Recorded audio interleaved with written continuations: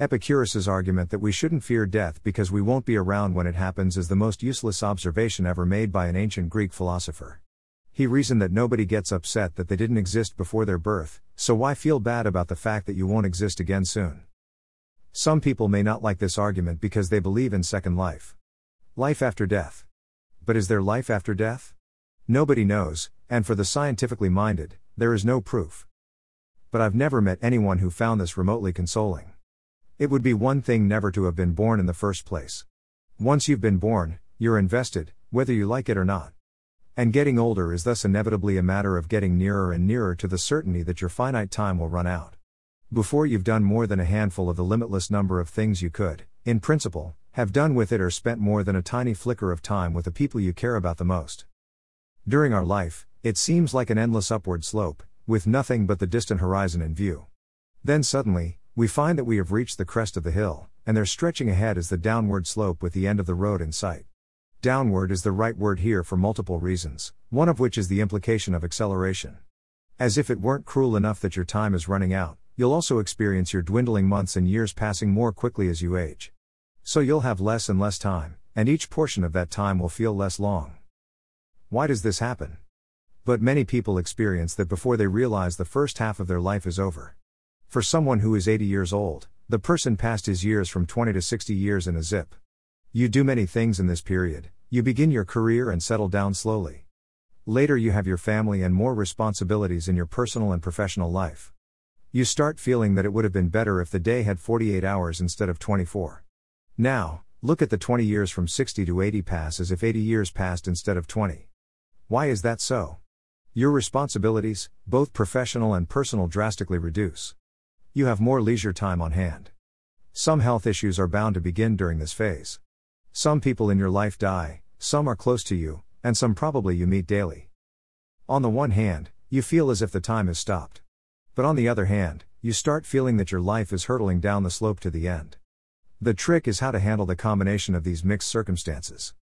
What's truly noteworthy about the awareness of our life's limitations, though, isn't the fact that it eventually makes us worry, at any age between about 35 and 65, but that we managed to stave it off for so long. After all, a 10-year-old destined to live to 90 is only a tiny bit further from the end than they'll be when they're 80. The argument is from a cosmic viewpoint where 1,000 years is just a blip. It's a testament to our evolved talent for postponing the confrontation with mortality that we managed to do all sorts of worthwhile things.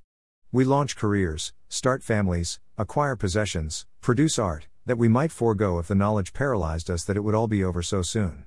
Had we been thinking of mortality right from a young age, our contribution to society could have been zero. We plan, we make projects. We visualize a dream life, we work hard for it, sometimes at the cost of work-life balance. But this thinking pushes us away from thinking about mortality. It makes us feel infallible.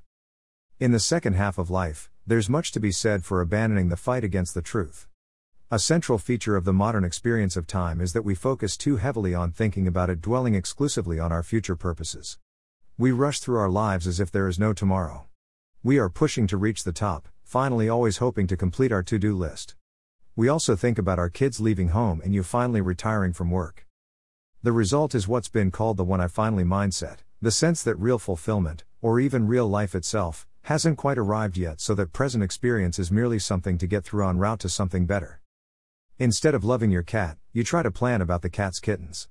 You look too much in future and realize late that you don't have enough time and good health to enjoy today.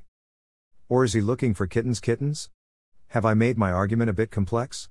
Let me explain in some other words. I am simply trying to say that to enjoy something, pluck low-hanging fruits instead of reaching higher and higher, or your dreams are too far to achieve. It's hard to shake the outlook entirely.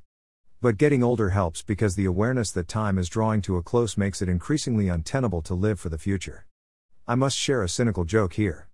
A 75-year-old man goes to buy bananas. The seller says, "Take these will be ready the day after tomorrow." The man says, "At my age, I need bananas which I can eat today."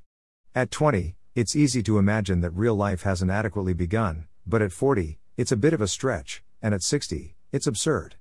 And so it becomes even easier to face what was true all along, that this is real life. That there's no impending moment of truth when you'll finally feel in a better position to do whatever you want to do with your time, and that the only viable moment to do it is right now. I think this is the truth in the advice about the importance of living in the moment. It is essential to recognize that the past is past and that soon you won't have any future left, so you might as well be here. It's not so bad. Often enough, it's terrific. And in any case, there's nowhere else to be.